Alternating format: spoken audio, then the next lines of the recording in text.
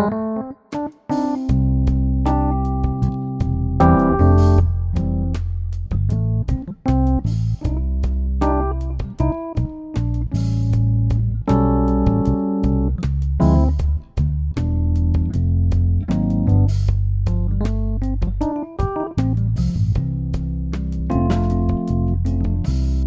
to the Pastor's Cut podcast for the week of September 11th, 2022, and this is going to be a little different because our community groups are actually taking this Sunday off to do some special events with women's and men's ministry.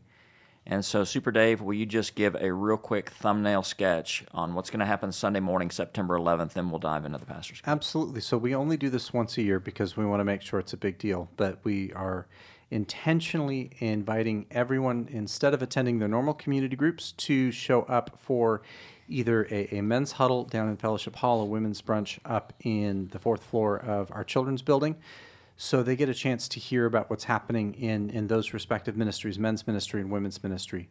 Dave Rader will be challenging us as men on what our identity looks like, where the world is trying to place an identity in so many other things, in titles and labels. He's going to challenge us to find our identity in Jesus and Him crucified and risen.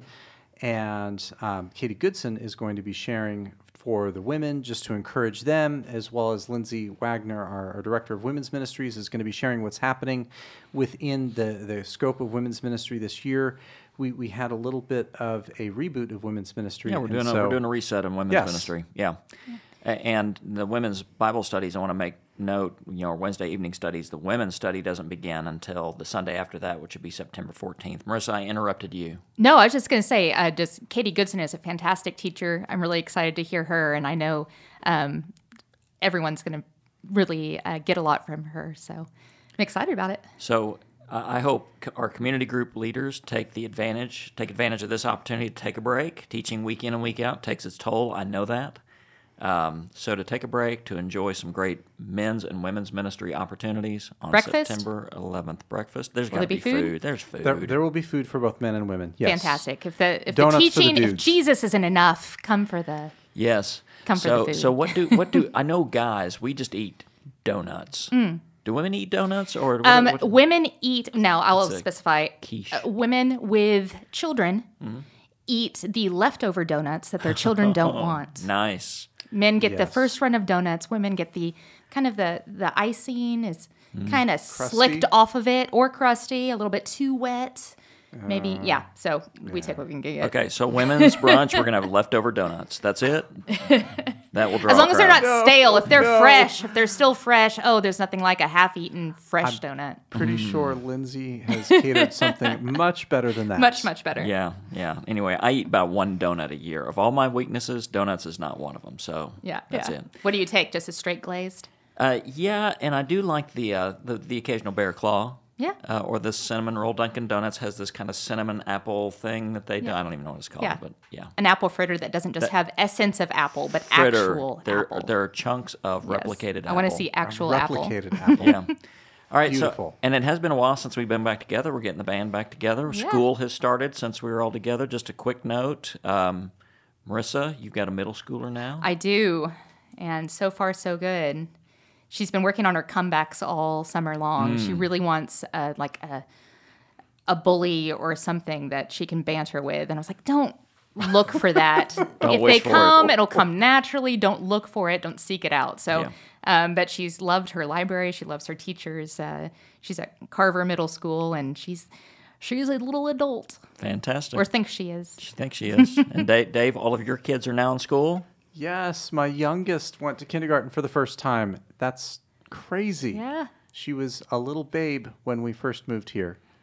Fantastic. Enjoy this time when they're all in school and you have a day off and you have time with your wife. Enjoy that. We took Seth back. We have one more left in college. We have 3 college payments left. Not that I'm counting down, but with 2 years left, we have 3.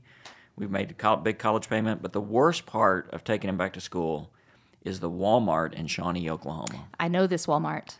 I have never been to this Walmart.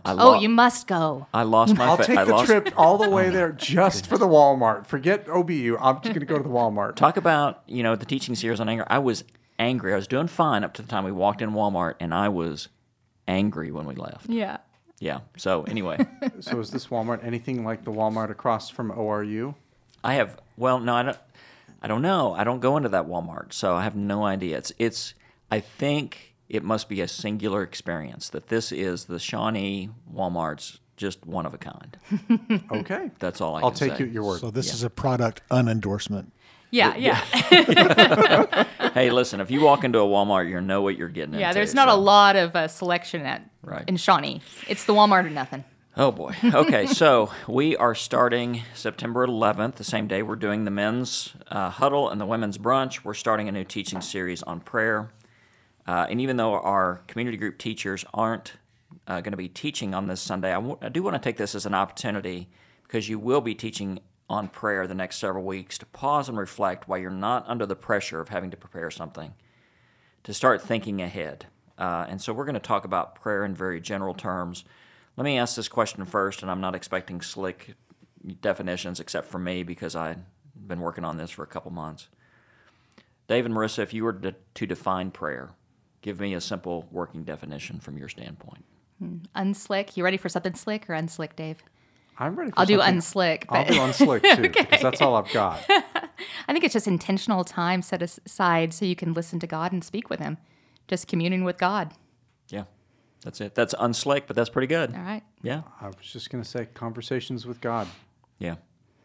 I don't know where I ran across this. I think it was Richard Foster. I've gone back, usually for any teaching series, I pick a couple of books on the topic that I think are good and immerse myself in it. I decided not to buy any new books for prayer, but I went through my library and I picked out a few older books that I've read before and reread them in preparation.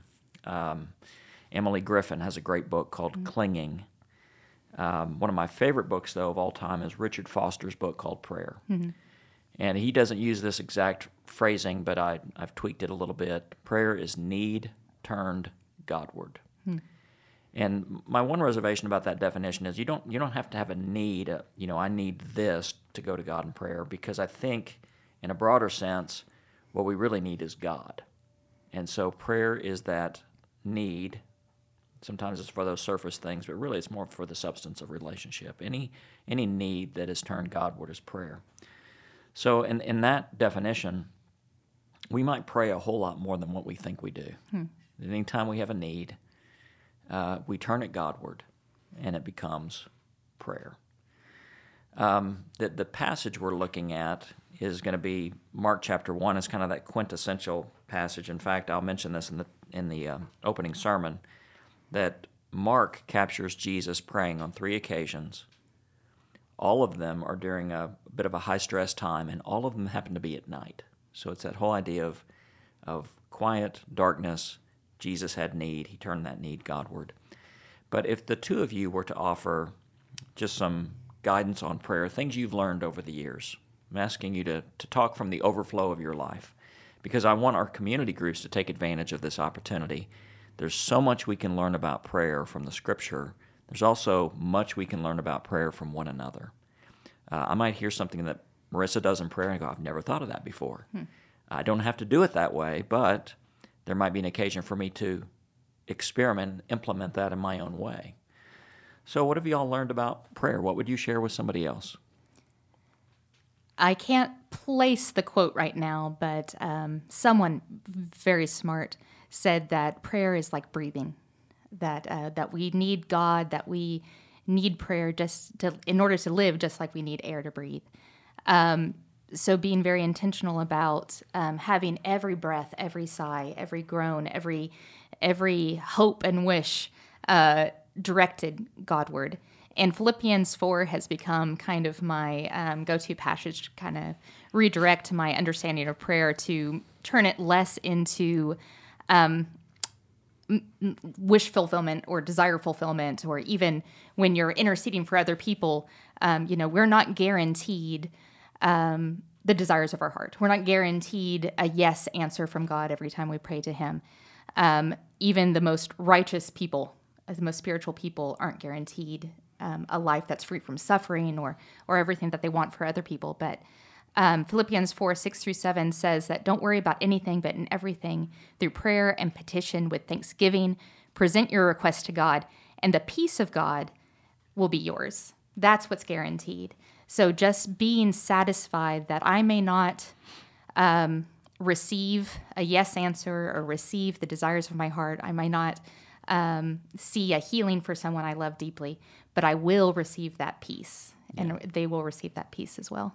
You know, when you say that prayer is like breathing, there's the long ancient practice of the Jesus prayer. Right. Lord Jesus Christ, Son of God, have mercy on me, a sinner. And it is something that can be said in one breath. I think if we don't know what else to pray, we pray that. And I've shortened it over the years as I've practiced the Jesus prayer. Just the name of Jesus to be on our lips and in our heart. And in any situation we're in, if we just silently are praying the name of Jesus, we're praying God's word, we're praying God's will, we're praying for his presence. Yeah. And the peace that comes with his presence. Dave, what would you offer?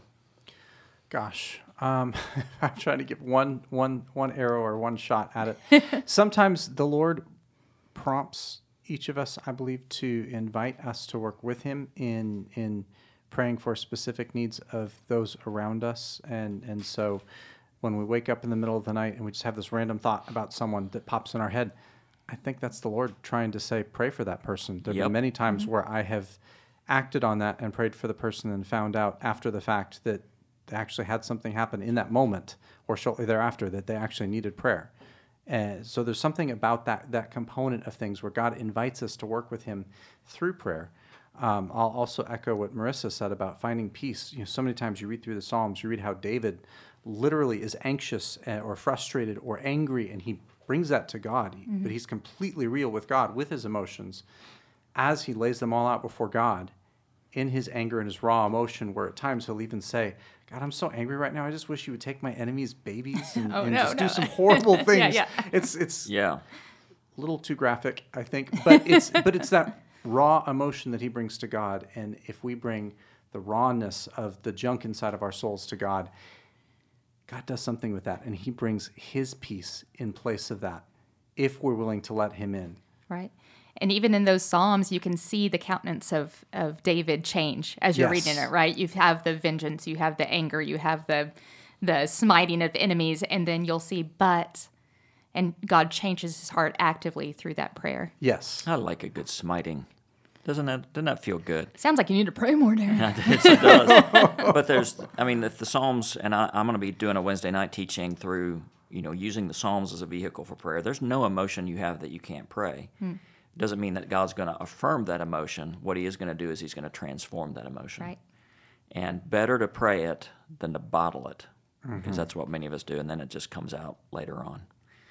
If I had one bit of counsel for prayer, and this I take from a model from Jesus, and there's no set time of day that we ought to pray. I would say pray at a time when your mind is at its best. And in a way, it's tithing our attention. It's giving God. It's like we tithe our money. We give God the first, not the last. We give him the best of our attention, not the leftovers. And for some people, that will not be in the morning.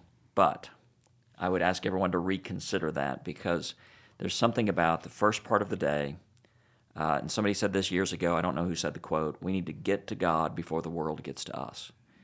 And in the morning time, before we open our email, before we read the news or listen to the news, to focus our attention, to balance ourselves in the presence of God. Then we're ready to face the day. And we just came off staff retreat, and I thought several times, Mark 1:35, that's Darren's life verse, because you really lived that out. I love getting away and getting alone. And in the early hours. Oh, it's not a discipline for me. It's a pleasure, but I probably in the early days it was a discipline. And Charles Spurgeon said, look no man in the face till thou hast seen the face of God. Oh, I love Spurgeon. He does such a good job.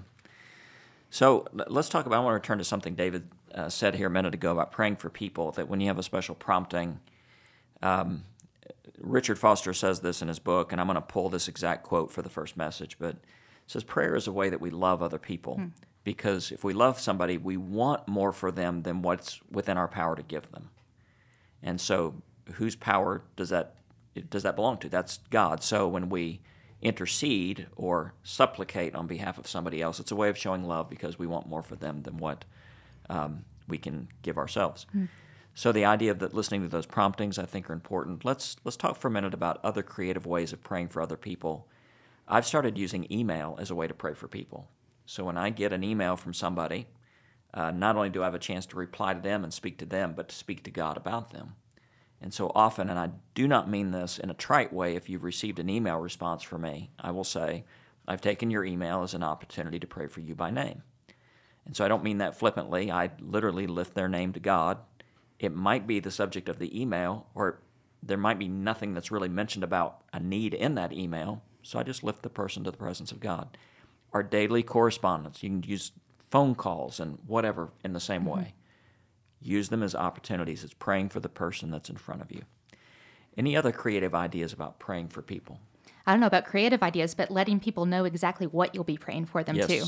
I know that we've all heard thoughts and prayers till it makes us nauseous, and there's nothing really behind it.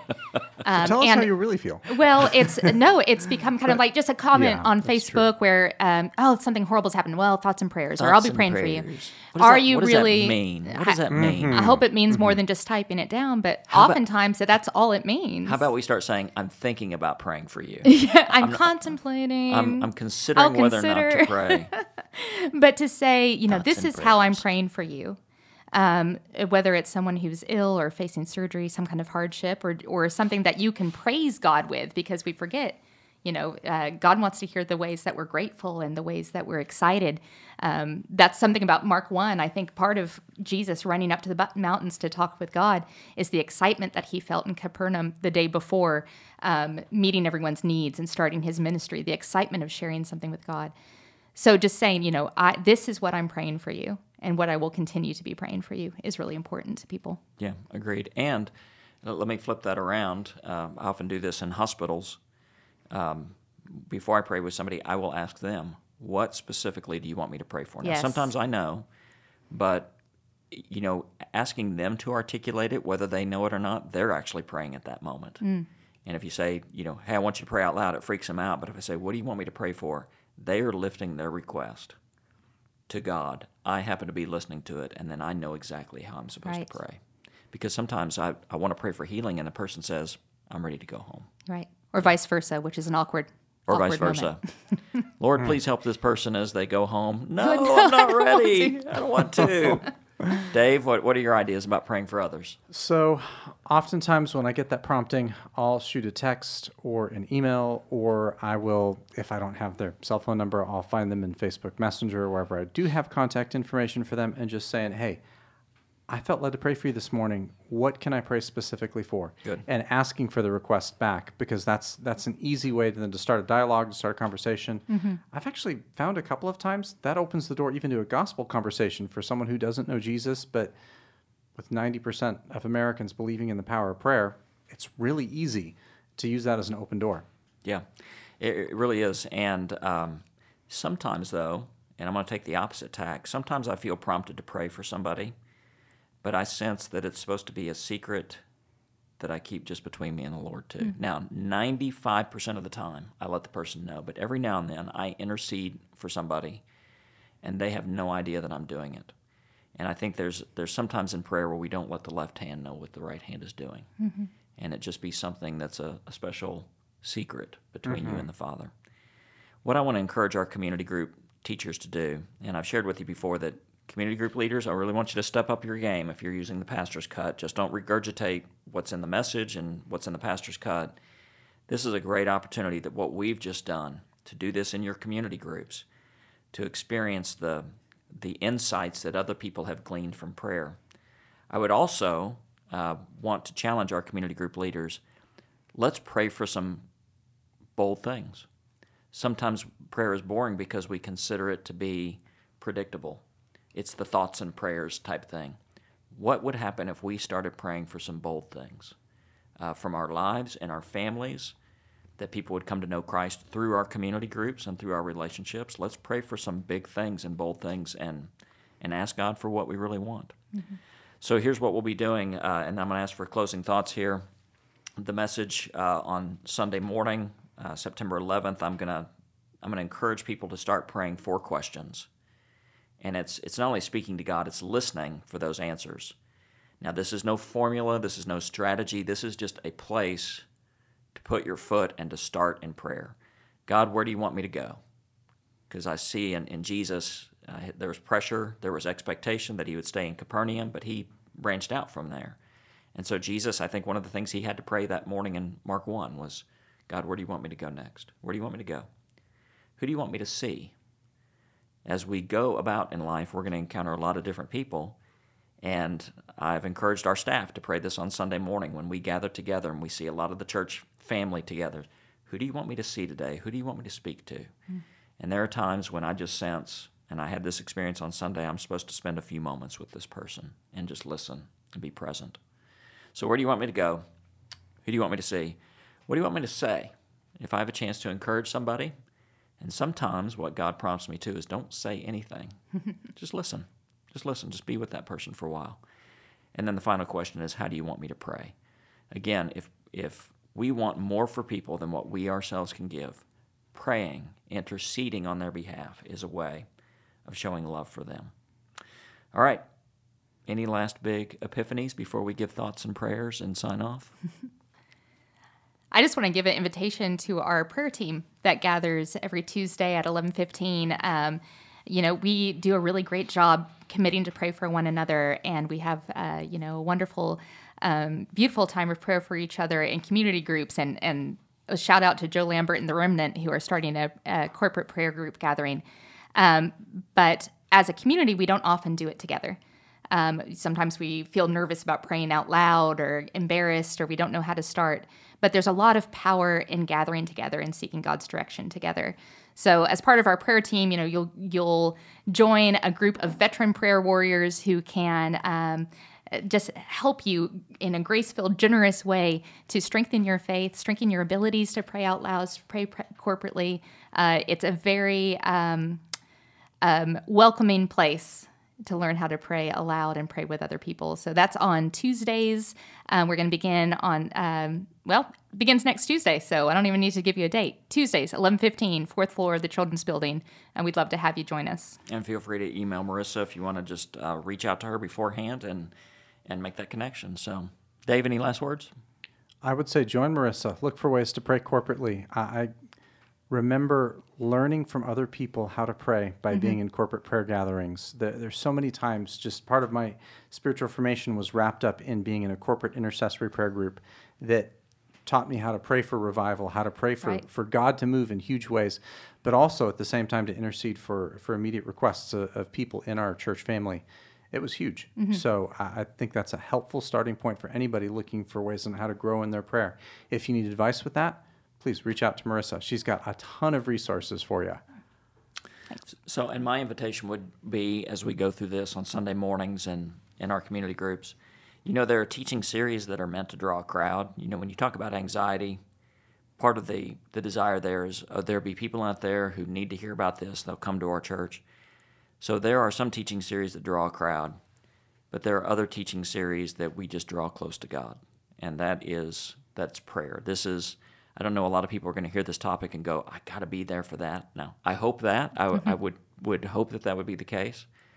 But the goal is to address what we really need, and that is to draw near to God, to take our needs that we all have and turn them Godward. So that's it for us. Y'all got anything else? No. Do either one of you want to send out thoughts and prayers?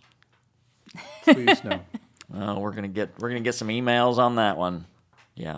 Yeah, email some hate mail to us, and then we'll pray for you. How about that? That's perfect. That would be the reply to any email we get. Yeah. You're in my thoughts. You're in my prayers. Yeah, or we'll say, I'm praying for you, ... Obviously, you need it. Oh, no. Oh, man, maybe we should edit this part out, or probably not. Nah. Anyway, okay. Well, may the Lord bless you and keep you. May the Lord make his face to shine upon you, and may the Lord grant you peace now and forever. Amen? Amen. Amen. Amen.